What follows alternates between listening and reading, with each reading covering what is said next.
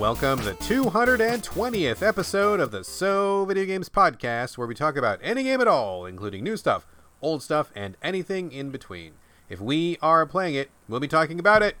Today we are recording on February 17th, 2021. My name is Brad Galloway. I am the editor of GameCritics.com, and 50% of this here show with me is the man who's all about the meat and potatoes, Carlos Rodella. That's just definitely true. I'm having some chicken and potatoes tonight, and I'm excited.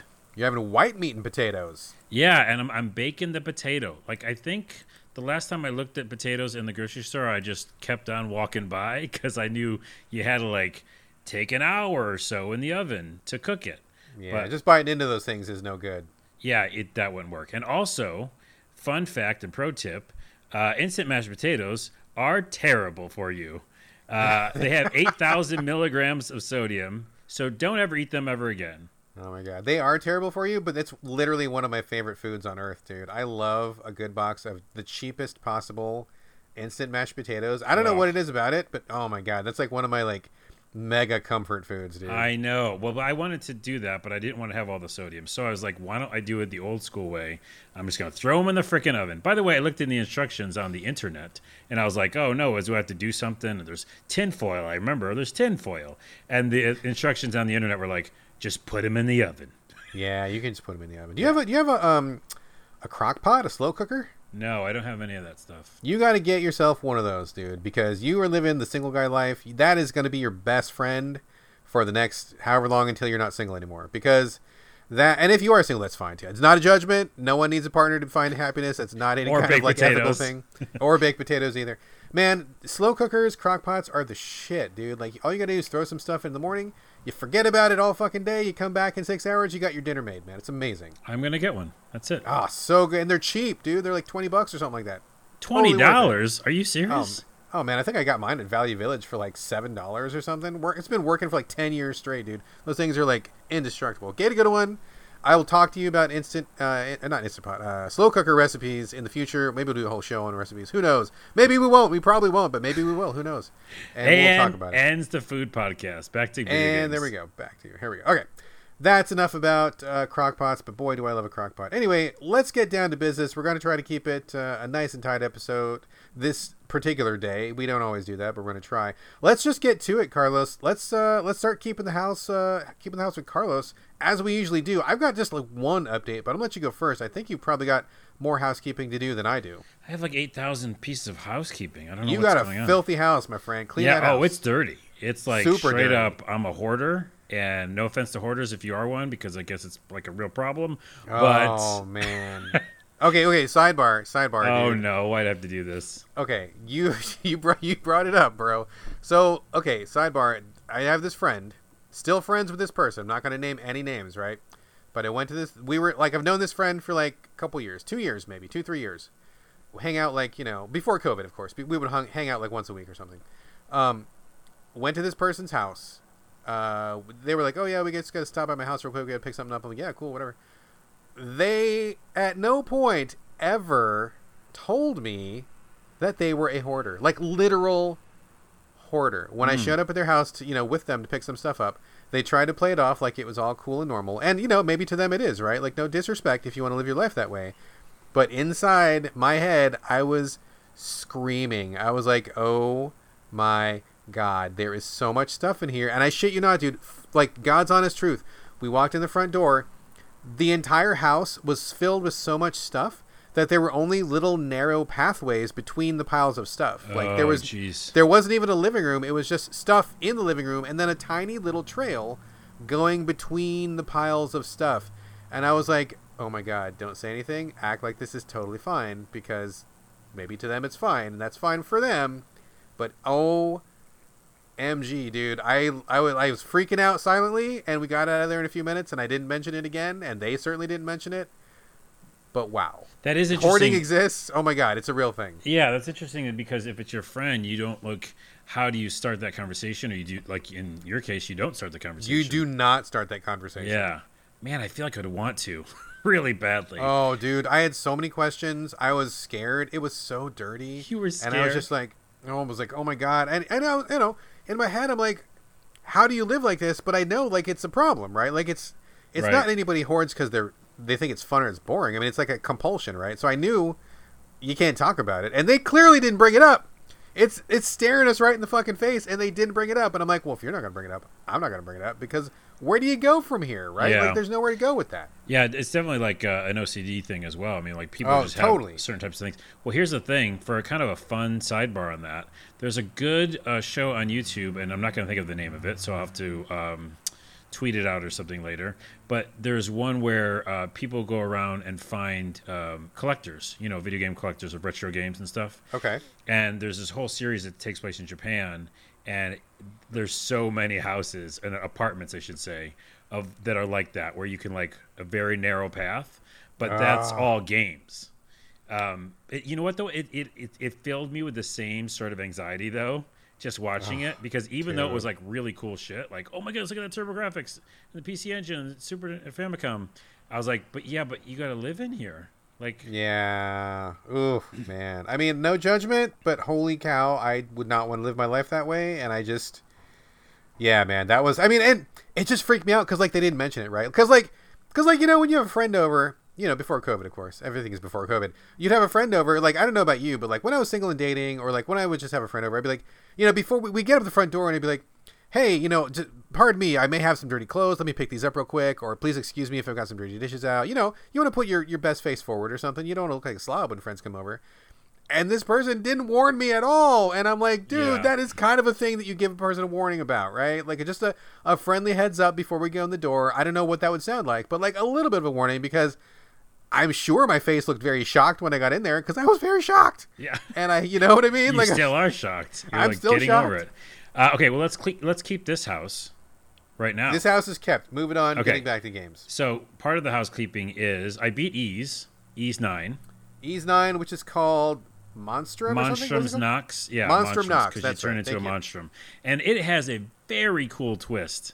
So I wish I could talk about it, but I'm not going to, because that would spoil it. But it's got a very cool twist, man. And I want to talk about it with you at some point, maybe after the podcast. Okay. I'm up for that. So, but I bring it up because one of the games I'm talking about on the show today is an Ease game, and it's because as soon as I beat the game, I don't know if you're like this, but when you beat a game, especially an RPG, you just want to play another game. Like I feel like, or at least me personally, I go, oh, this is what beating games feels like.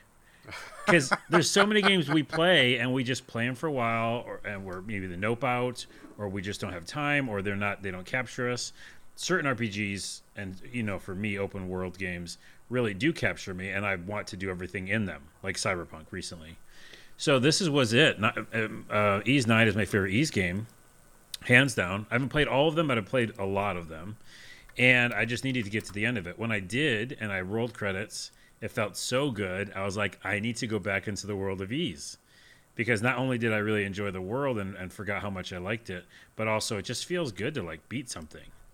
I mean, what's the last game you beat? I beat Halloween Forever last night. Oh, okay. That's kind of cheating because that's on the show tonight. But before that, a big game. I guess Odyssey. Yeah, I finished Assassin's Creed Odyssey.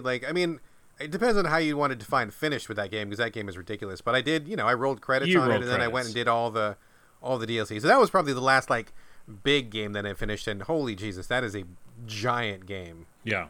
Well, anyways, I beat Ease 9. It's very exciting. I'll talk about it later at some point on this podcast.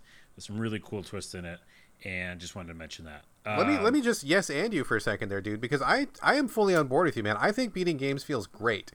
And, not even necessarily like you 100% everything, but just like you went through it, you had the full experience, you got to like a conclusion, you can feel like, yeah, man, I went on this journey with this game, and I did this thing, and I had the whole experience. That's a good feeling, and I really wish that we would get that feeling more often. I think a lot of games there's a million reasons why you don't finish a game. Like, it's too long, you get bored, it gets too hard, you're not interested, or whatever, there's a million reasons. But when you finally play a game that is like a reasonable length, and it keeps your attention all the way through, and it doesn't get too hard, and it's not broken, that's a good feeling when you get to the end. I really enjoy that. I wish I finished more games. Yeah, it really is this kind of, I think I likened it to like when you finish a long Netflix series, or, you finish 2 or 3 seasons of a show, and you're like, oh, there's that satisfying ending. And now I feel like I've went through this journey, and this is the end of the journey. Especially with our role playing game, I have all these cast of characters that you become friends with or you romance or whatever.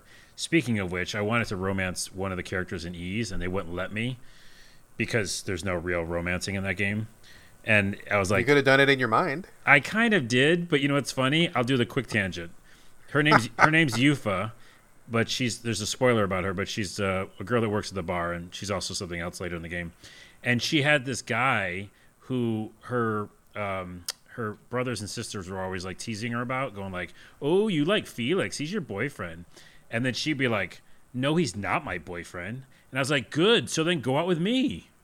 You're available. They said so. I know, but I think at the end of the game, you assume that they're together, and I was like, "Man, I missed my chance." Anyways, other things real quick. Remember, I wanted an Xbox headset at some point. I think I was talking about that. Yes, I do recall that. Yes, they're releasing one now. Was there not already one? No, not an Xbox version, like a Microsoft. Oh, not an official Microsoft. Yeah. Okay, gotcha. I was like, why isn't there one if there's PlayStation has theirs? And I went and bought these third-party ones, which are okay. But now, just after that, they announce it.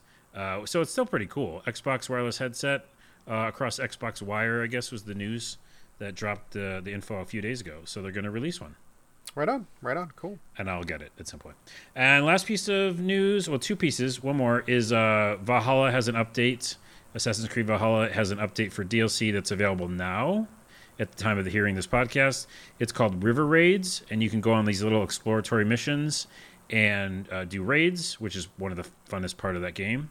So anybody who's wanted to go back to it, which is me, I'm looking at a person, and it's me in the mirror. Anybody out there who wants to play more of this game? Oh, it's me. Yeah. I want to play more of this game. And a lot of people do. It's a great freaking Assassin's Creed, in my opinion, better than Odyssey. So River Raids is available now. So check it out. Excellent. And last piece of housekeeping is Nintendo had a Direct today. They did. And I did not have a chance to watch it. I know you gave me a heads up. I was in the middle of some craziness before the show. I was like hands full. I couldn't get away. So I have not seen the update. I don't know what was in. I saw a couple people talk about a couple things, but I basically have zero info. So what was your takeaway from it? Well, I'll just give you a couple of the notes that I took of things that seemed interesting. Obviously, newsflash, there's new characters in Smash Brothers. I don't care. I don't care either. Oh my goodness. They just got to stop doing that. I guess they don't because someone wants it, but Monster Hunter news, they just showed a little more of that. Of course, you're like super excited about that. Yeah, super excited. Known about it for a while. Got to get that. That's a done deal. Big surprise to me and some other people, and I'm very excited about, is Mario Golf, a new Mario Golf coming out. Okay. But it has also a speed golf mode. So with you and other friends, you can actually like race to like, I guess putt or whatever. I don't know golf terms. Whatever golfers do. Yeah, swing your they stick. Swing your. I was gonna say swing, and that sounded stupid. You got to race to swing, but yeah, basically you swing, you hit the ball, and then you run to your ball, and you can actually like outrun other people with like power ups and shit. Okay, that could be fun, I guess. Sure. And then the best part, it has story mode. Oh, good. Okay, so there's an actual campaign to go through. Yeah, because you know how much I liked. Have I talked about on this show before? Golf Story. I don't think we've talked about it, but I know that you liked it, and I actually bought it, and I played a really good chunk of it. I didn't finish it, but I thought it was pretty good as well. Really fun. I just love an RPG type thing in a golf game. It's just fun. I gotta go back to it. Yeah, story mode coming in Mario Golf. That's exciting. The couple other things that were cool was Miitopia is coming. Was that a game already, right? That's already been a game. They're doing Mii's again? Well, it's like an RPG that you use your friends with or something. Yeah, that's the exact same thing they did on the last time they did the bunch of Mii stuff. Yeah, I remember that. Yeah, I guess they're bringing it to the Switch or something. I don't know. The thing I'm excited about that I just downloaded the demo of, and as of the recording of this podcast, you can also download a demo of, is Project Triangle Strategy. Terrible name, but it's from Square Enix, and it's a strategy RPG. And the graphics look super cool. Is this... This is one of the things I heard people on Twitter talking about. I did not have time to do any research whatsoever, so excuse me if this is a dumb question. But is this the next Octopath game, or is this a separate thing? It must be, because now that you're saying that, and I have, I didn't do any research for the show, of course. The graphics look just like Octopath Traveler. Okay, so maybe this is like the second or third Octopath game then, right? Yeah, they're not calling it Octopath. And I never went back and played that game, which I wanted to. But anyways, this looks amazing. And the demo is on my Switch right now, so I'm excited to play. Oh, there's a demo. They dropped an instant demo? Instant demo. I love when they do that. Yes. So and by the way, it's not available to next year, so you can play the demo, I guess, all of this year. Excellent. There's a Danganronpa thing. How do you say it? Danganronpa? Yeah, there's something about that. I don't know. A game. I'll have to look into that. I thought you would like that. And the last two pieces is there's a new Splatoon game I could care less about, and there's Legend of Zelda Skyward Sword HD, which is pretty cool. I never played Skyward Sword. Did you play it? No, I didn't. And it's because they had that controller thing. But that's exactly why I didn't play it. Yeah, so it's still there, the controller thing, but maybe it's better with the Switch. I don't know. I heard that you can use buttons now, which was not an option before. So apparently, since you're not doing the extended Wiimote Vibration Plus whatever people pleaser, you can just do your regular buttons now. Yeah, so if it's regular buttons, it's an instant download for me. I definitely want to play that. That's it. That's my house. It's kept. Nice. I only have one really quick addition to that. Want to give a shout out to AJ Small, one of the writers at Game Critics. He shot me a DM the other day, and he's like, "Hey man, I know you like West of Dead, which I do, which is a kind of a top-down isometric roguelike where you play an undead cowboy going through these dungeons, trying to liberate souls. It's a pretty cool roguelike. We talked about it maybe once or twice last year." Yeah. And he's like, "Oh man, they totally updated all this stuff." And I'm like, "Okay, cool," because I like that game. But every time I played it, it just didn't feel finished. I'm like, there's rough edges to this. It seems like there's holes where content should be. It feels like the difficulty's way the fuck out of whack. So I haven't touched it for 3, 4, 5 months. And he's like, no, go check it out. Went to go check it out.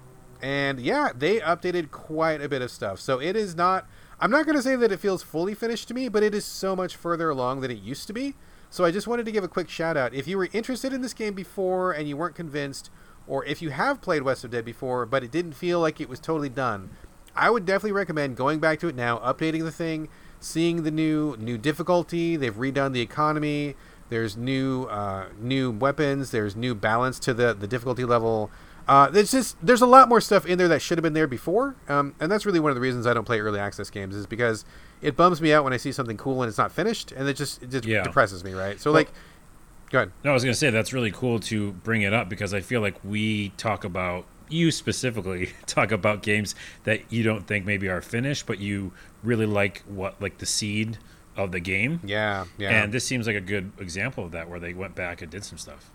Yeah, it definitely, it still feels like there's a little bit of work that could be done, but it feels so much better than it used to. And I feel like this is really a lot closer to what their ultimate vision must have been. And I'm really glad to say this on the show, because honestly, I thought they'd quit working on it. I hadn't heard anything from those guys for a long time, hadn't seen any updates. And I'm like, man, what a bummer. To start off so strong and then not finish that game, that is a real shame. So I'm glad they're still working on it. I hope they finished off. It just needs a little bit more polish, and I feel like it would be in a really good place. So check it out if you like West of Dead, or if you're looking at it. It's a good time to go back and revisit. Cool. Oh, and I remembered one more thing while you were talking. Monster Hunter movie is out right now. Oh, dude, yeah.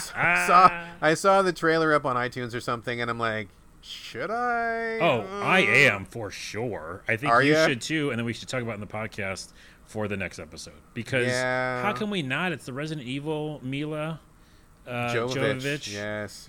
And it's going to be hokey, but it's also going to probably be they spent some money on the CG, so there'll be some monsters. It's going to be god-awful, but yeah, I was really tempted to watch it. I'll have to talk the family into it. I bet we'll watch it. Yeah, it feels it's almost like a family movie, because it's going to be corny hokey, Oh, yeah, for sure. And my whole family plays Monster Hunter, right? All of us. Right. We all are super into Monster Hunter. So we would get the references, we would know the monsters, and we would all scoff at how far afield from the formula this movie probably is. So it's probably going to be a good time. Good. Okay, we'll talk about it in the next show. All right, next show. Okay, I'm good on keeping the house. How's your house? Yep, it's kept. Let's get the games. Kev, let's get into games. All right, dude. Let's start off with you really quickly. Now, you mentioned this a little bit when you talked about Ease a second ago. So you are the Ease motherfucker, dude. You are the resident expert on Ease. You finished off Monstrum Nox, which you just mentioned. We talked about that. And then you immediately pivoted towards Ys Origins. Now, I've said many times I have a hard time keeping up with the Ys series. I can't tell them apart. I don't play the games myself. No hate or anything. It's just not a series that I play. So, what is Ys Origins? How old is it? Where are you playing it? And why did you pick this one to pivot to? Well, I'm going to give you a link to put in the show notes, which we don't hardly ever do, but I think this one's a very good one because we were talking about Ys a couple times. It's an article from Game Rant, and it's basically a chronological order of the Ys timeline, which I don't think I've ever seen before, and I really need it after I finished 9. 9 is definitely the last game in the chronological order series, but I was like, okay, so what's the beginning, right? I beat Ys 9. I'm excited about this world, and I realized that 9 does make references to old games. I thought other games didn't do that, but I was told on Twitter and YouTube and other places by people that they do reference old games sometimes in the other games. So I wanted to get a lay of the land. We'll put a link in the show notes. It really helped me. What it explained to me is Ys Origins is the original, very first thing that happens in the series. And that was an older game, I believe PSP. Okay. Going back a few years here. Yeah, and so they redid it, and now it's on PS4. So I downloaded it for my PS5/PS4. And it is, a little bit upgraded graphics, but it's very simple. It's that style that a lot of Ys games did after the first ones, which is that 3/4 view, think Octopath Traveler style graphics. Okay. And then, but with action. So it's not turn-based. It's like an action RPG. So your little character's running around, jumping, attacking, spinning, doing their power moves. And those types of games, I don't think we get many of them because, it's almost like a blast from the past. A little bit, yeah. And they're fun as shit, okay? It's just like really relaxing, almost like a twin-stick shooter at that point because you're just running, jumping, attacking, running, and you're just clearing out enemies. And it's really fucking fun. And so this is the game that essentially is just one big castle. You've heard of it before, right? The one big castle. I mean, I wouldn't be able to swear to that, dude. Okay. It's basically, it takes place like 700 years before the actual Ys series timeline thing. And so it literally is the very first thing you could play in Ys. And yeah, I was just so excited about Ys and beating a game. I went back to the very beginning. So before I talk about the game, the rest of the timeline, I won't tell you the whole thing. But Ys 4 is actually the next game, after Ys 1 and 2. So 3 comes after 4 or something. In terms of narrative, right? Yeah, narrative. Like if you're trying to thread the story together. Yeah, and so I own Ys 4. So I can actually go from Origins. I had played 1 and 2 on TurboGrafx, and now I actually have the next one in timeline order on my PS4 already. Because Ys 4 is that Salsetta one. Remember we talked about in the show? We did. So if they're jumping around like this, where does the original Ys come in? If that's not number 2 or number 1, then where does the original, the very first one from TurboGrafx, where's that? Well, that's correct. So it gets confusing after 3. So Origins is the very first one, which is what I'm playing. 1 and 2 are 1 and 2. Okay. Then it diverges and it gets weird, and we won't talk about it. Oh, I see. Okay. Sorry. Okay. Yeah. I misunderstood. My bad. It's okay. But the good news is that I have the next one in my PS4 library. I'm really excited in the timeline. So Origins, what is it? It's this huge tower. The story's very, very little. It's essentially you are trying to ascend the tower and find these goddesses, which show up in a lot of Ys games.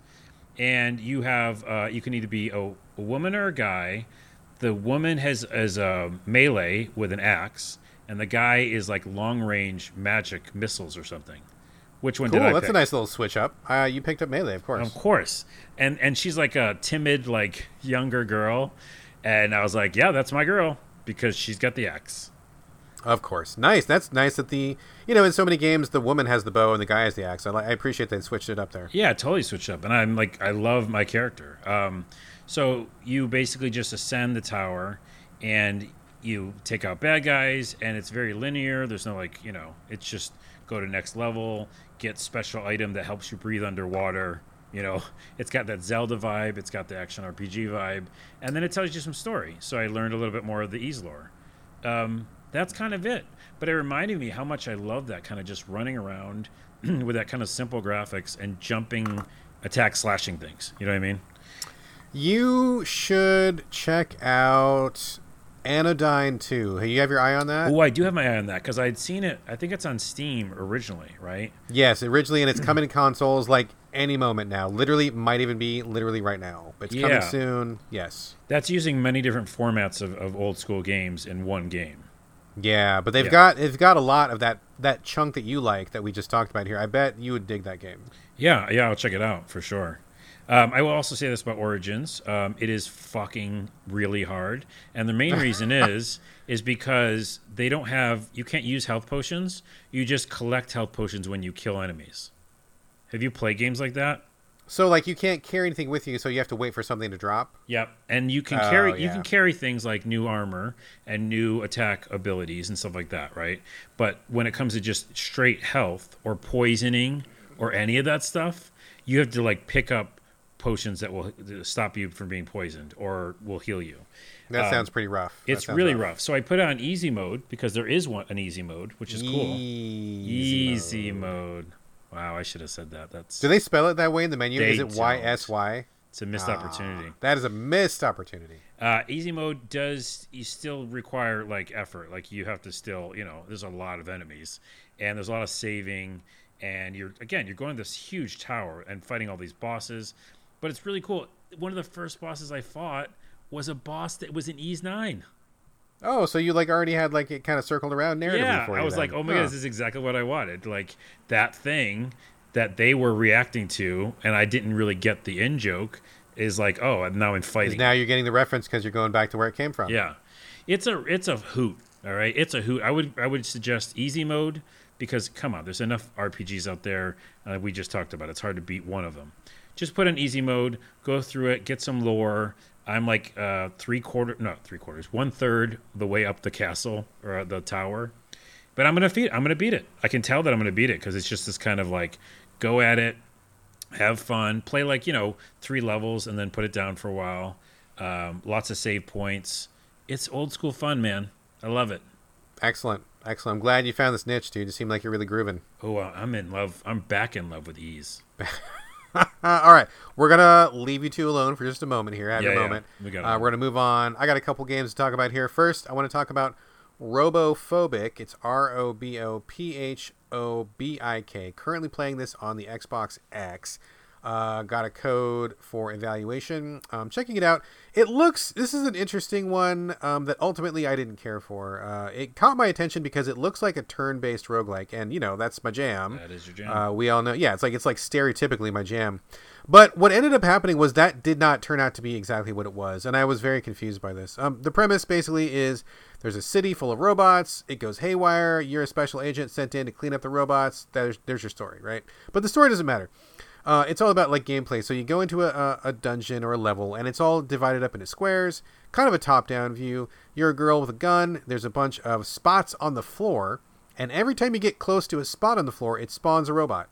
So you have to kind of like figure out where you want to walk, because if you just run around like crazy, all the spots are going to spawn like way too many robots to deal with, and then you're going to be overwhelmed. So that's a little bit of cool strategy I appreciate. The thing that's weird about it, though, is like when you look at trailers or when you look at pictures, it totally looks like a turn-based roguelike, and that's what I thought it was. It is not that, and it's really weird what it is. I can't even describe what it is because robots don't move until you move, which is, again, turn-based roguelike, but you can like move and then keep moving while they're doing their first move. And this might not make sense to anybody listening, and I apologize if this is confusing, but usually in a turn-based roguelike, you move, enemy moves, you move, enemy moves. That's how it goes, right? That's part of the strategy, is thinking ahead turn by turn, like chess style, right?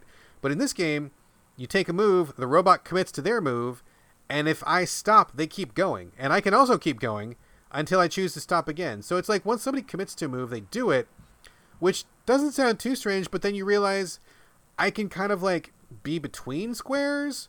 So like, you know, in a grid-based game, you're usually always within a square. That's why it's divided up into grid in the first place, right? So you know the movement and the spacing of everything. You can be between squares in this game and kind of fudge the distance, which is like, it goes totally counter to like how a roguelike works, because you have to know the rules. Rules have to be consistent. You have to know exactly what the strategy is for each room. So that kind of fudges it a little bit. And like the robots moving, it's like everybody moves too much. I wish everybody would stop moving so much. And it's a strange kind of hybrid engine they have, where it's kind of turn-based, but it's kind of not turn-based. It like was not working for me at all. Like I was just bouncing off it so hard. I just couldn't deal with like how this game was fudging the lines. It just did not speak to me. Did not feel good in my hands.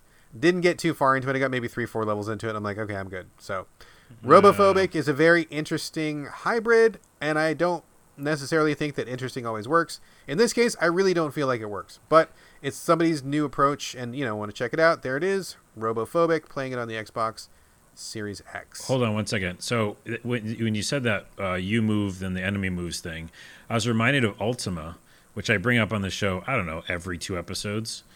And you never played the old school Ultimas, right? Never played them, no.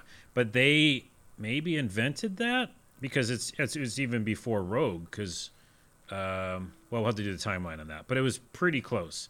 Basically, when you went into combat, it went to a bigger map, you know, like it like opened up, and your enemy was on the one side of the screen and you were on the other side of the screen. And that's how it played out, combat, where you walked and then he walked. Yeah. I think there's like a couple other games, old school games, that did that, like originally. And yeah, once you know that system, then you know how to play it. But if it's like you said, not doing exactly what you think, then you're like, what am I doing? It's so strange, because I don't know what the benefit is of doing it this different way. Like, either make it real time or make it turn-based. But it's like it ends up in this really unhappy medium place, and I just don't think it works. I just really don't. So, anyway, that is Robophobik. I also want to talk about really quickly Little Nightmares 2. This came out, I think, maybe last week or the week before. Yeah.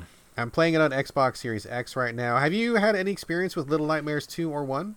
1 I played and I liked. They're both short experiences, if I remember. I heard the second one is pretty short too. And they remind me of Limbo. They remind me of that same style of like going left to right. It's a creepy game.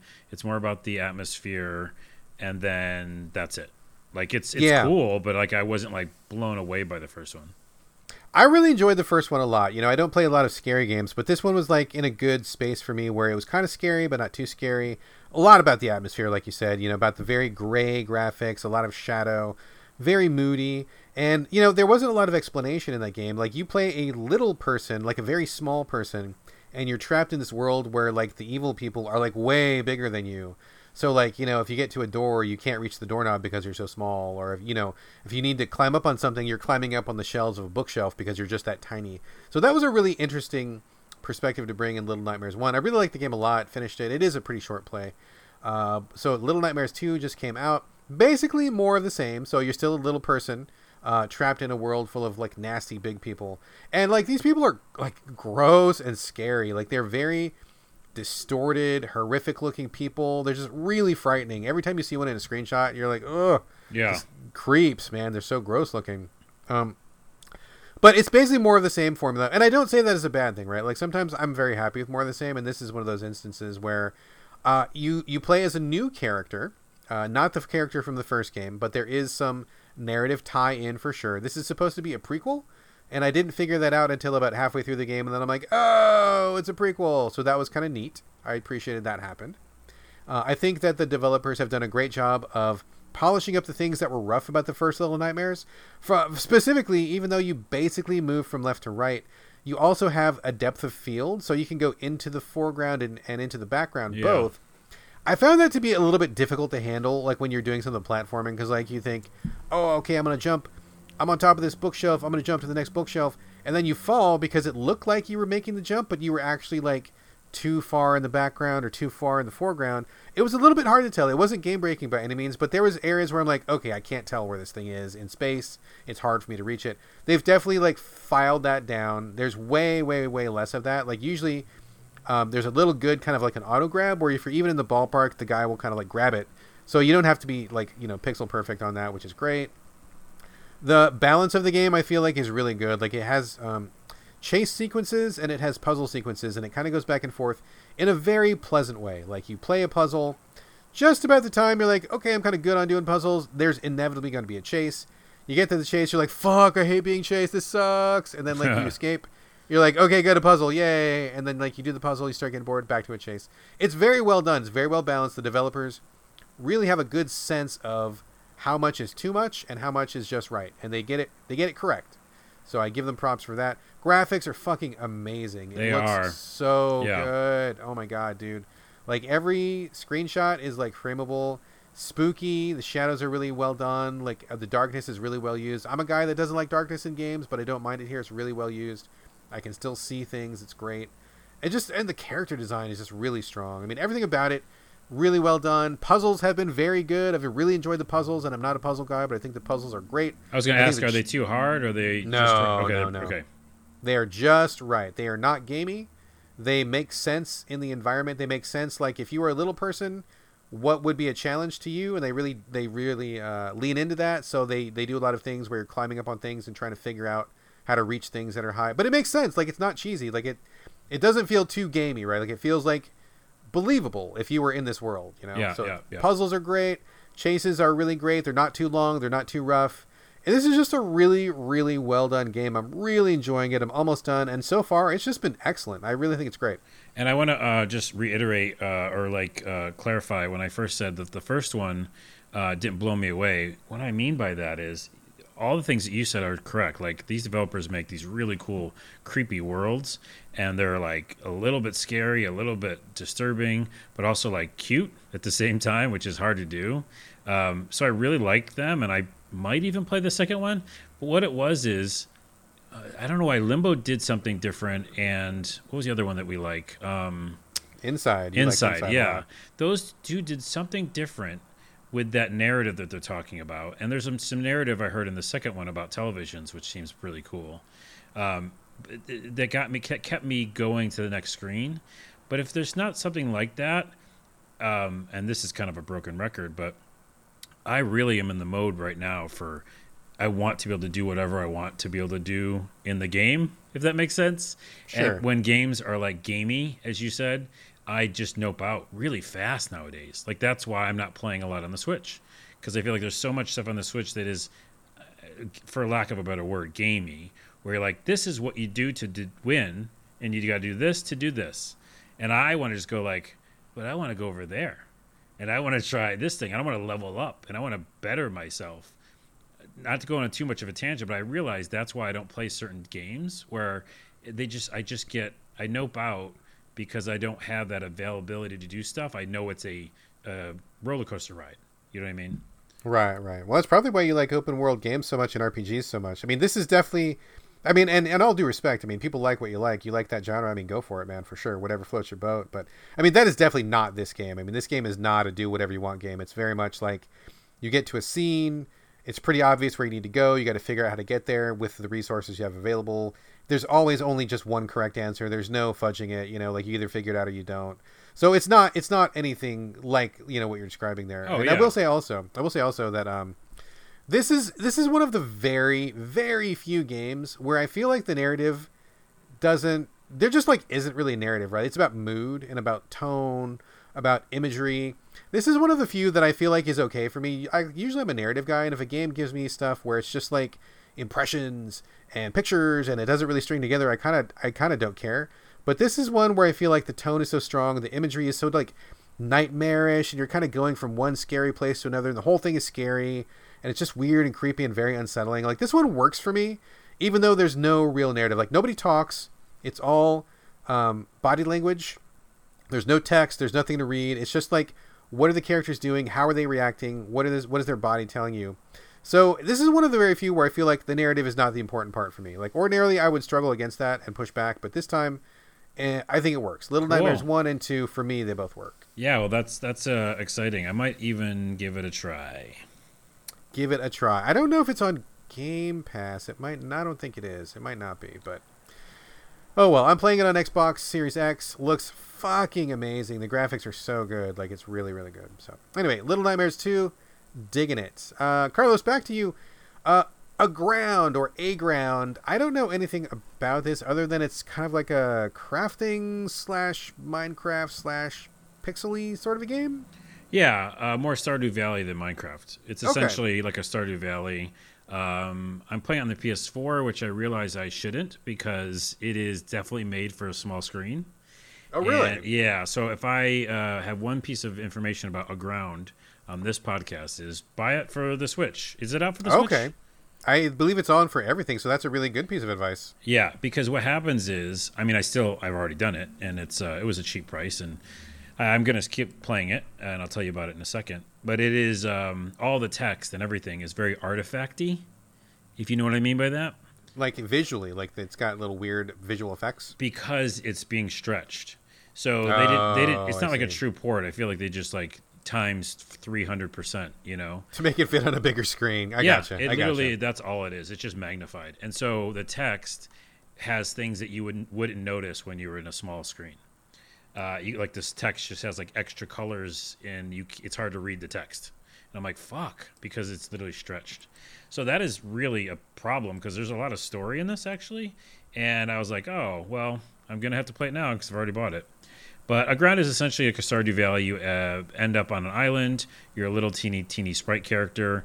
You go left to right or down, digging like a mind when you mine for things in Is it a games. full-on 2D side view? Yep, 2D side view. Okay.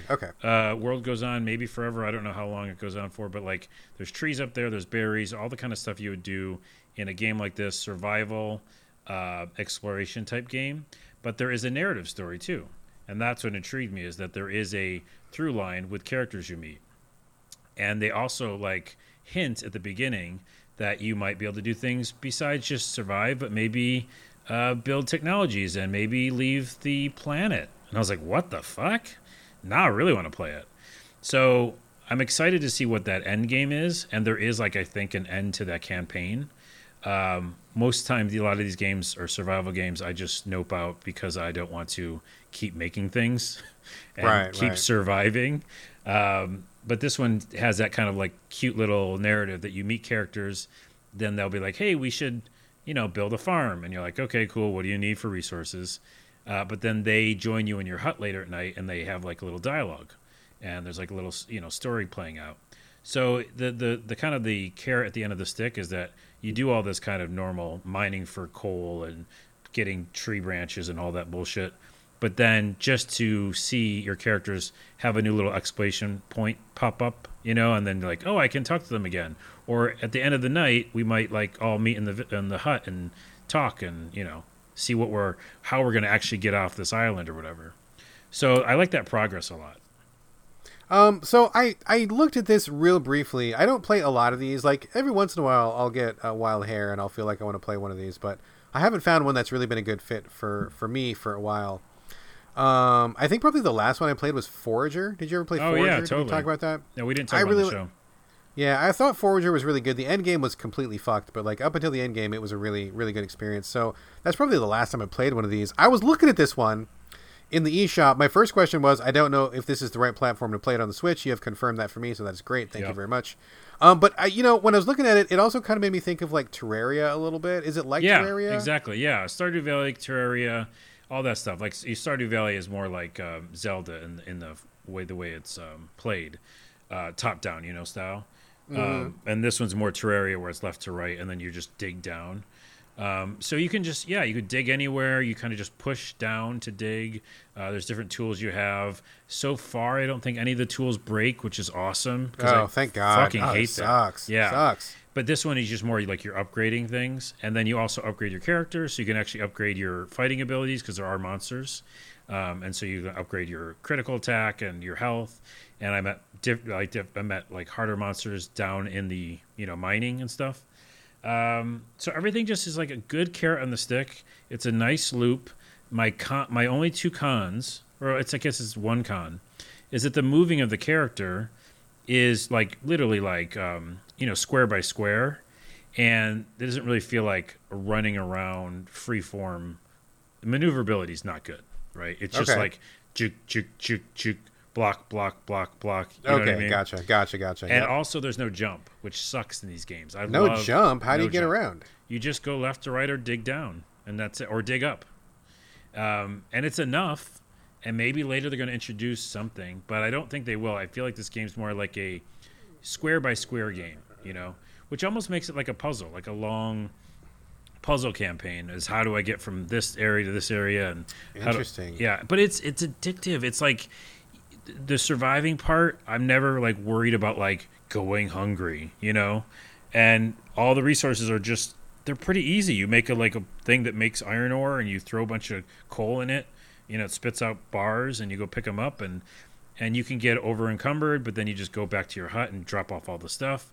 So it's a really nice loop, and I didn't get like bored really because I kept getting these little pieces of narrative fed to me. And yeah, it's good. I just wish I was playing on a smaller screen because it looks a little fucking weird, stretched that much. But I think it's a yes for me. Like, you know, I recommend it for sure. Really? Okay, that's weird because as we were talking, I honestly wasn't sure which way you were going to go. I was like, does he like it? Does he not like it? Seems like there's some pros. Seems like there's some cons. Didn't seem like you're too on fire about it, but you're saying it's a recommend. Yeah, I think so. Like every game doesn't have to be like a wholehearted recommend, right? Sure, like this isn't Valhalla. This isn't Cyberpunk for me or Ys 9. But I think on a small form factor, it's a nice, relaxing. You know, that's perfect for bed, I would imagine. Perfect for a Brad Galloway type. I love that. That's a great, very strong recommendation to me. I looked at it. I think I put it on my wish list, and I kind of kept going. But now that we've talked about it, I'm going to go back and give it a closer look. Yeah, and I think everybody else should too. But just probably don't get it for the big consoles. I think at the stretch, unless they redo it, it just looks a little weird. That is very, very good advice. I definitely want to play a game on whatever console suits it best. That is a big deal. Especially these days because you've got a really teeny screen and then you got a bigger screen. You got to decide which way you want to go. So that is very good advice. Thank you for that. Yep. And that is Aground, Aground. It's on the Switch. I think it's on everything right now. I'm pretty sure. Yeah, probably. All right, let's stay with the Switch here. I got a couple things to talk about on the Switch. The first one is called Skyhill. This was on PC. It's on PS4. It's on everything, I think. It's been around for like a year or two. This is a 2D... I mean, I guess it's a roguelike, I suppose. It's just kind of this weird action game where you play a person who is living in the penthouse of a hotel. All of a sudden, catastrophe, biological disaster, oh my god. And you need to get out of this hotel. You're on floor 100, and you need to get to the ground floor. And so what you do is you go down the stairs, stair by stair, and you check rooms as you go for weapons and for food and for crafting materials. You can eat things to regain your health, craft weapons to fight monsters that you will encounter in the rooms. And like that's basically all it is. It's a mega simple formula. Very straightforward. 2D. The action is like, it's not even real time. It's just like you meet a monster, attack yes or no. Yes, push the attack button, and then it tells you how much you hit for if you hit. There's no like, it's not skill based. It's not timing based. It's just, it looks at what weapon you have equipped and then calculates the damage. So it's very like turn-based combat. You find all sorts of weird stuff in the rooms. And again, 2D, it looks like an ant farm view. So you're seeing like a cutaway view of the skyscraper. So you're just basically just going up and down this tower, collecting stuff. You get tired, you go back to your penthouse, cook some food, fix up your weapons, keep going down stair by stair until you get down to floor 100. That's literally all it is. It's simple, so simple, so simple. But something about it I found very satisfying. I finished it. I think there's 3 or 4 different endings depending on the items you find and with the actions that you take. I thought the ending was interesting. I was almost going to go back for another run, but I'm like, I got other stuff to play. But I did like it. The fact that I even considered playing it a second time tells you a lot about it because I barely play anything twice, right? But despite the fact that it's so simple, I found just the loop of going down a floor, checking this room, what's in here, going down over here, what's over here, collect the stuff, make a weapon, go back upstairs, eat some food, come back down. Like it's all like busy work, right? Like there's nothing super exciting about it, but something about how small the game was, how simple, how streamlined. I just like totally got into it. Like it was very like flow state where I was just like doing the action. And I didn't feel like it was too hard. I actually beat it, I think, on my second attempt, which was good. That was within my total like tolerance. I wasn't getting mad, wasn't getting frustrated. And you know, there's different builds you could do. Put some points in your different stats. Be a dex person, be a strength person, whatever. So it's when you say you beat it though, how long did that take? I mean, 2 hours maybe. Okay. So this is totally like you could sit there and like do it in one sitting if you wanted to, or like two short sittings or something. I played it in bed because that's what I do. I think it took me 2 nights to finish it off. Okay. So it's just super small, super contained, very streamlined. But god damn it, there was something so satisfying about playing that game. It seems like nothing. It seems like totally nothing at all, but something about it really got me. So I want to recommend it. Definitely recommend. But just go into it knowing it's just going up and down some stairs and crafting some shit, but something about that was pretty good. That's so interesting. It's like above ground, and it's also like Aground. It's above ground, aground. Yeah, kind of like that. So because, they're there's that flow state that was similar to me. I was like, why am I still want to keep doing this, you know? Like, I want to get this more stuff to do this more thing. Interesting. It's totally just like that, dude. I'm like, you know, you go in a room, I'll just go one more room, you get some stuff. Well, I'll do one more room, and then I'll just keep doing one more room, kill a monster, you know, it was just like that the whole time. Like, it was so smooth and effortless, I just couldn't stop playing it, even though, like, it's definitely not like a rich, you know, full of nutrients kind of game. Like, it's a very low-cal snack food kind of a game, but it was very satisfying. It's good. It's a good way to put it. I will check it out because it's not also, if I buy it now, it'd be on the Switch. Small form factor. And I won't see that weird, crazy, you know, stretched screen.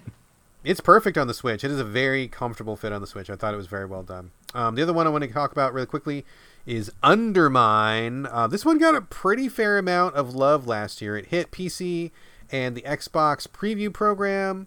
Again, double shout out to AJ Small. He was the one who originally put it on my radar. He's got a pretty good eye for games. He and I are on the same page. Not all the time, but I think pretty often we're on the same page. He sent this out to me to take a look at. It is a top-down roguelike procedural dungeon crawler. It looks a lot like, you know, like a top-down Zelda, you know, like 16-bit Zelda. Yeah. You know, something along those lines. Also reminds me of Moonlighter a little bit. If anybody played Moonlighter recently, very similar to Moonlighter. Basically what happens is there's a dungeon in this town.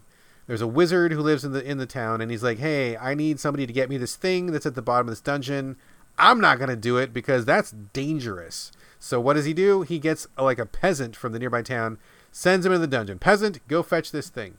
And that explains why if you die, you keep going because he just sends another peasant in. So like you're a different peasant every time. Kind of cool. I like it when roguelikes kind of explain how you keep doing this loop, right? So that's a neat little explanation. You go into the dungeon, you collect a bunch of gold, you fight a bunch of monsters in true Zelda style, real-time combat. You have a pickaxe that you can swing or you can throw, and it comes back to you like a boomerang. And that's basically your main verbs there. You have some bombs you can drop, but you're kind of just doing like, you know, the pickaxe stuff mostly. You'll get some randomized powers, which will do different things. Like maybe your pickaxe will be a fireball, or maybe you'll shoot some lightning or something, or maybe it'll be poisonous or whatever. But basically, you want to keep going down in the dungeon for as much as you can, collect as much gold as you can, and when you die, you get kicked back to the beginning, and you get to spend whatever gold you have. Not all of it. You get only a portion of that gold.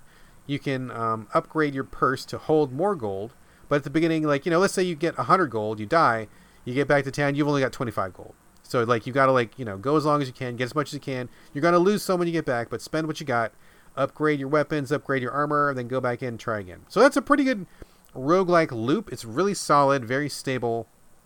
I mean, it's a pretty good game. The reason that I'm not like over the moon about it is that in any good roguelike, you have to have a lot of variety because you're going to be doing the same thing over and over, right? You're doing these random runs. Yeah. You're not going to win the game every time. You may not even get very far, but maybe you pick up a new weapon. Maybe you pick up a new magic spell. Maybe you got a new piece of armor. Something happens where the run you are doing now is not the same as the run you just did and is not the same as the run before that, etc., etc. That's like the beauty of roguelikes, right? That's why I like them, is because you're kind of making do with what you've got. You're making tactical choices based on what you have at hand. Like maybe you've got a good strategy, but you didn't find that sword. You got to improvise. You got to come up with something else. I like that feeling. It's fun for me. And in this game, the problem is that you have your pickaxe all the time. And so it makes each run feel too similar to the last one, where instead of it feeling like a true roguelike, it just feels like I'm just collecting gold. Like I'm only here to collect gold and play as long as I can, and I'm going to die. And when I get back, the whole point of it was that I need to unlock something with the gold that I got. And It's not bad. Like, it's not a bad loop. Like, I think it's fairly solid, but it just feels too similar. Like, I feel like I'm doing the exact same run every single time. The stuff you pick up doesn't feel different enough. The magic spells don't feel different enough. The different little abilities you pick up, whether they're passive or active, don't feel different enough. And I feel like I am just playing the same levels over and over and over. And I get a little bit further, or maybe I get a little bit more gold, but it doesn't feel different enough. My guys don't look different enough. Well, I was going to ask that, as the peasants aren't different enough either, then, right? They're just the same person. And do you have like attributes and stuff that you update, or? No. I mean, you have, so here's the thing. You have a male or a female peasant. If you get a male, you can go to a mirror and switch to a female, vice versa. But they basically look the same. They don't have any unique requirements. It's not like, what is that one 2D game? It was a roguelike. Oh my god, Legacy. Rogue Legacy? Rogue Legacy. Yeah. In Rogue Legacy, whenever you got a new character, that character had like wildly different powers. Like, some of them were big, some of them were small, some had a lot of life, some had little life, some had special abilities. So like every time you got a new character, like, you didn't know what you were going to get. Kept it very fresh, right? In this game, it's same peasant every time. Male or female doesn't matter. They don't even really look different. And the only thing that changes is, like, if you buy something in the shop, the next peasant gets that. So, like, let's say you buy better boots and then you die. The next peasant will keep the better boots, right? But it doesn't feel different. It just feels like you're slowly grinding and slowly leveling up. You're describing, like, the reason why I don't like roguelikes. It's like in this game. It's like, yeah, there's not enough happening or changing. So then why am I doing this? Yeah, and that's really kind of why I bounced, right? Like, it started off pretty good, and I was waiting for it to kind of open up. I was really waiting to see where it's going to go, but I think their focus on, like, getting gold and leveling up your stuff is not the greatest focus for a roguelike. It just kind of feels like more of a straight-up action game, and to me, it's really missing the spice that's going to, like, make each run feel different. I did make maybe, like, I don't know, I played it for maybe, like, 2-3 hours, and by the end of that, I'm like, okay, I just feel like I'm literally doing the same thing over and over and over, and this is kind of boring, so I noped out, but I do think it's a well-made game. I mean, it looks good, it's solid, controls well. I just don't like the choices they made in the formula, and I'm super picky when it comes to roguelikes, right? I play them all, yes. So I have very specific tastes. So, like, that's me. This game might be great for other people. I know a lot of people in my timeline on Twitter really love this game right now, so it's cool. There's a good loop if you like that loop. I don't like that particular loop, so it's not for me. But, Undermine is out there. It's on the Switch now. It's on, I believe it's on Game Pass. I think it's on everything right now, so you can check it out if you like. Yeah, just you describing roguelikes, which you do on every episode. Literally every episode. I still feel like there will be one that I like someday, because there's something that I like, just like similar to Aground and, what was it, Skyfall? Is that what you called the other one? No, it was Rogue Legacy. It was Aground. It was the tower one. The tower one. Sorry.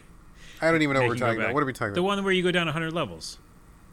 The Ease one? Oh, no. No, that you just mentioned. Oh, Skyfall. Skyhill. Skyhill. Jesus Christ. Sorry. We got to get our shit together on this show, man. It's fine. It's terrible. So what I'm saying is, in those types of games, there's some sort of loop that we're talking about, right? That is relaxing, that's good, that we want to do. We even feel compelled to do it. And you can feel that in other roguelikes. I can feel that in zero roguelikes. But I think there is one that's going to be there. Like, what was that one with the little really cartoonish characters? Sort of ditto. Like, I have not played that. I heard it was good. Oh, that one. See, that's something that where the character changes a little bit. I love the art style. There's like extra. What's it called? Je ne sais quoi, right? That's something that accoutrement that will be like, oh, now that's why I can do the thing that Brad likes. It's like some story bit, or like you said, something changes enough. But for me, so far, I haven't found that. Well, we will keep trying. I literally play every single one, so we will at some point tell you about a game, and it will spark something, and we'll see. Okay. One more game to talk about before we bounce here. Carlos, let's take a trip down memory lane here. Let's talk about the past. Let's talk about people we know. Let's talk about people that are in my life, people also in your life. There's a common denominator there, Carlos. Wait, what is this segment? I'm getting confused. Do you know where I'm going with this, Carlos? I don't know now. There's a person that I know. There's a person that you know. We both know that is still around the area. Good friend to me, good friend to you. Do you remember a person named Kinsey Burke? No, I never heard of her. Oh, who is that? Kinsey. Oh, I'm getting just the cold shoulder. Ouch. No, I love Kinsey. We've been friends since I moved back to Seattle. She was on one of my first episodes of Video Game Break, I think. She was on a lot of episodes of Video Game Break with you. Yeah, and I mean, she's a good friend. And yeah, do I say it or do you say it? I don't know what. What are we saying? No, she joined recently Chuhai Labs. That's exactly it. You read my mind. That's Yeah. why I was bringing it up. So Kinsey is my friend. Kinsey is your friend. Kinsey is great. She joined Chuhai Labs. It's like a PR person, kind of a PR coordinator. And she contacted me to talk about the game that she is repping now called Halloween Forever. So the reason I went through that whole rigmarole is just to say, full disclosure, Kinsey is a good friend of ours. We like Kinsey a lot. This is a game she's repping. We're talking about it on the show. So if you're one of those people that gets really upset about journalists crossing a line or about, anything like that. I was going to say they shouldn't be listening to this show then if they are. Do not listen to this show. But I will say we're very honest about the people we know and the stuff that we're doing. We tell people when we get codes and we tell people if we know people. So Kinsey's repping this game. She sent me a code. She sent you a code. You got the code earlier today, right? Yep. And we played through Halloween Forever. So full disclosure, that's the context in which we are about to talk about this game. Let me say one more piece of context. Yeah. She's actually credited as producer now. Is she a producer on this game? She's a producer at Chuhai in general, so I don't know what that means. I did not know that. Yeah, but they're publishing games, and they're also go check out Chuhai Labs. We won't put a link in the notes, but just look up. I'll do the spelling now. But basically, they're publishing games, but they're also going to be trying to release games. So, they're a new house. Games. Yeah, absolutely. Getting off the ground, starting things, becoming a little publishing house. Very cool. I apologize to Kinsey. I didn't realize she had the producer credit. No, that's fine. amazing. It's fine. It's CHUHAI and then LABS Labs. So that's the Chuhai Labs. Anyways, yes. So, and Kinsey's amazing. And Halloween Forever, the game that she sent codes for that she's really excited about, they're all excited about now, pushing it again. It's been out a little while, and I originally saw it in PAX, I believe PAX, and I met one of the developers, like the initial person who I think created the game, and they had NES carts, like actual, NES carts of Halloween Forever, and that's why I went over to his booth. I was like, "What the fuck is this? I love old school Nintendo," and so I actually played it. Like, I feel like I played it on a Nintendo. I don't know. I might have had a fever dream. Very possible. Very possible. So that's what I remember. Not sure if it's true. But I did play it a while ago, and then I replayed a few levels, a few bosses, and a few levels today. So we can talk about it. Yeah. So I had not seen it before, or if I did, I didn't remember. So it's basically like you said, looks very much like an NES, old school Nintendo 8-bit kind of a game. It's a 2D platformer. You start off with a guy who's called Mr. Pumpkin or something like that. He's like a dude with a pumpkin head. There's also Santa Pumpkin at the beginning. I'm not sure why that's there. That's kind of a weird pick for a Halloween game, but you can be Santa Pumpkin instead if you want to be Santa Pumpkin or regular pumpkin. And then you go through these 2D side-scrolling levels. You're in a graveyard, you're in a castle, you're in a forest, you're doing spooky stuff. But again, 8-bit NES graphics. You go through, you jump, you got a double jump, and then you have a projectile. And you just do this old school platforming action. It's really simple. It's really straightforward. But I don't know about you, Carlos, but I found this game to be pretty charming. I thought it was really cute looking. I really like the way the graphics are. I like the simple approachability of it. And it was hitting all of my old school retro brain cells. It was oh yeah, I remember doing this a million years ago. I kind of like this stuff. I know it was I have pros and cons of it. Basically, what you said is why I love and also I'm frustrated by it, because it is the old school games, right? It's the things I was talking about earlier, the things that I can nope out of, because if it's a straight platformer and if it's difficult like the old school ones were, then I'll be okay, I'm out of here. But what's great about this one is obviously the atmosphere and I love the pumpkin head guy and I love the music. It was the same song and I wasn't getting bored of it, I really was just really enjoying the creepy soundtrack. And they're short boards, which I like, right? This thing could be this is a Ghosts and Goblins type game. Straight similar. Up, you have a double jump, which is much better because those games without double jump, like Ghosts and Goblins, is fucking hard. But this one has the same type of thing too, where the projectiles that you shoot, they're not just straight shooting. They kind of have a arc to them. You're throwing pumpkins, right? Like you're spitting candy corn. Oh, candy corns. That's right. But you're like shooting with an arc, and so it's kind of difficult because you've got to like figure out how they're going to land and hit these enemies. It's not just straightforward shooting projectiles. But what I was going to say is, yeah, the boards are pretty short. You can get to a boss pretty quickly, and I like that because then I feel like I've accomplished something.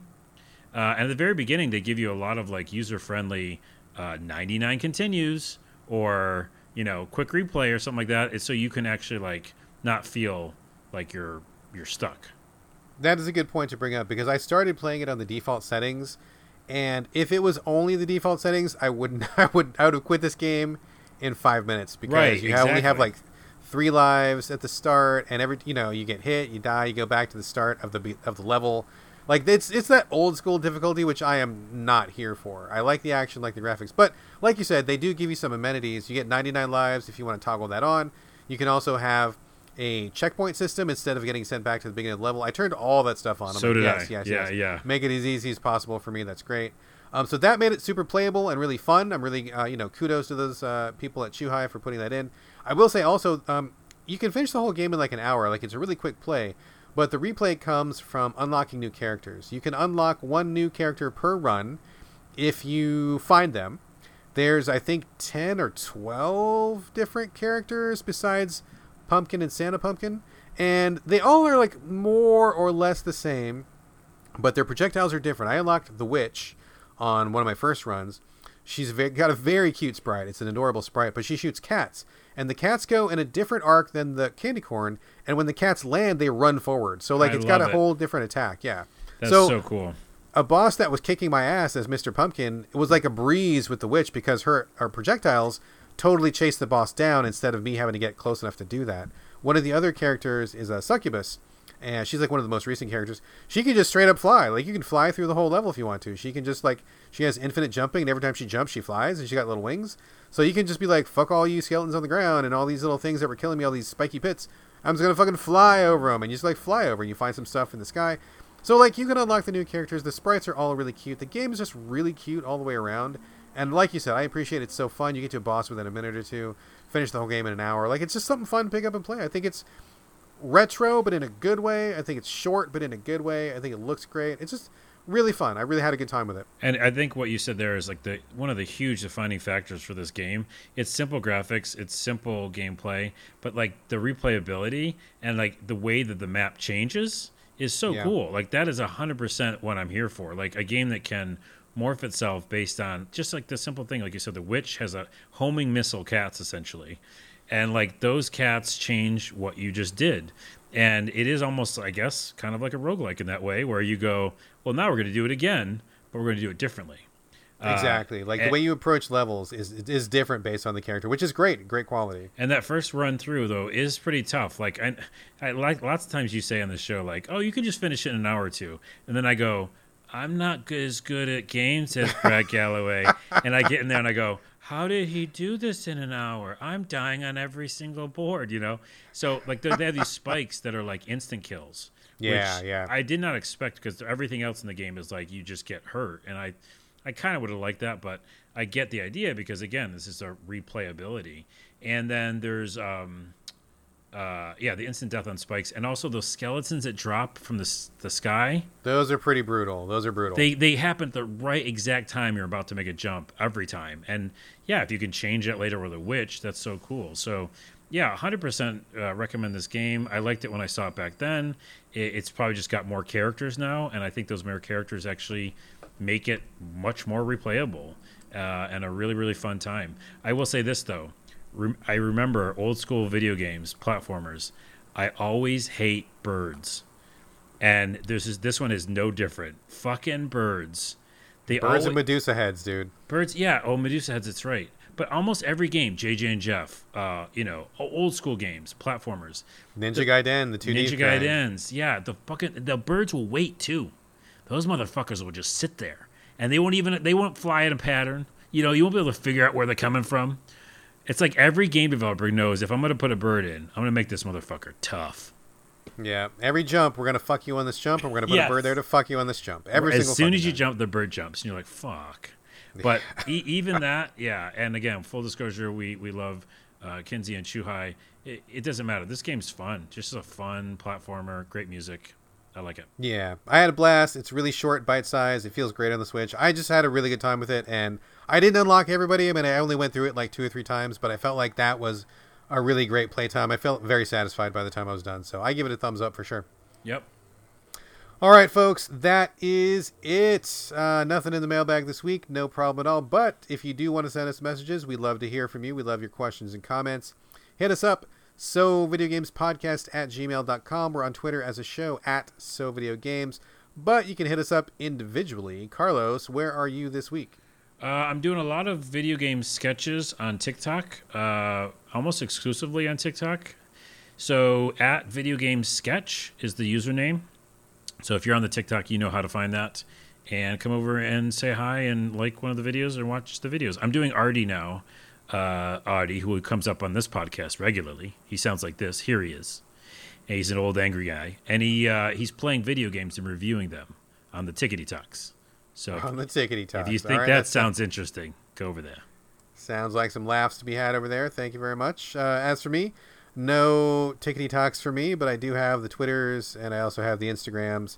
BRADGALLAWAY, all A's, no O's. And that is going to do it for episode 220. Thank you again for joining us here at So Video Games. And we will be back before you know it. In fact, we'll be back next Friday. But in the meantime, this is Bye from Brad. And bye from Carlos, I guess, because I haven't thought of anything clever to say at the end. That's it. No, that's it. That's it.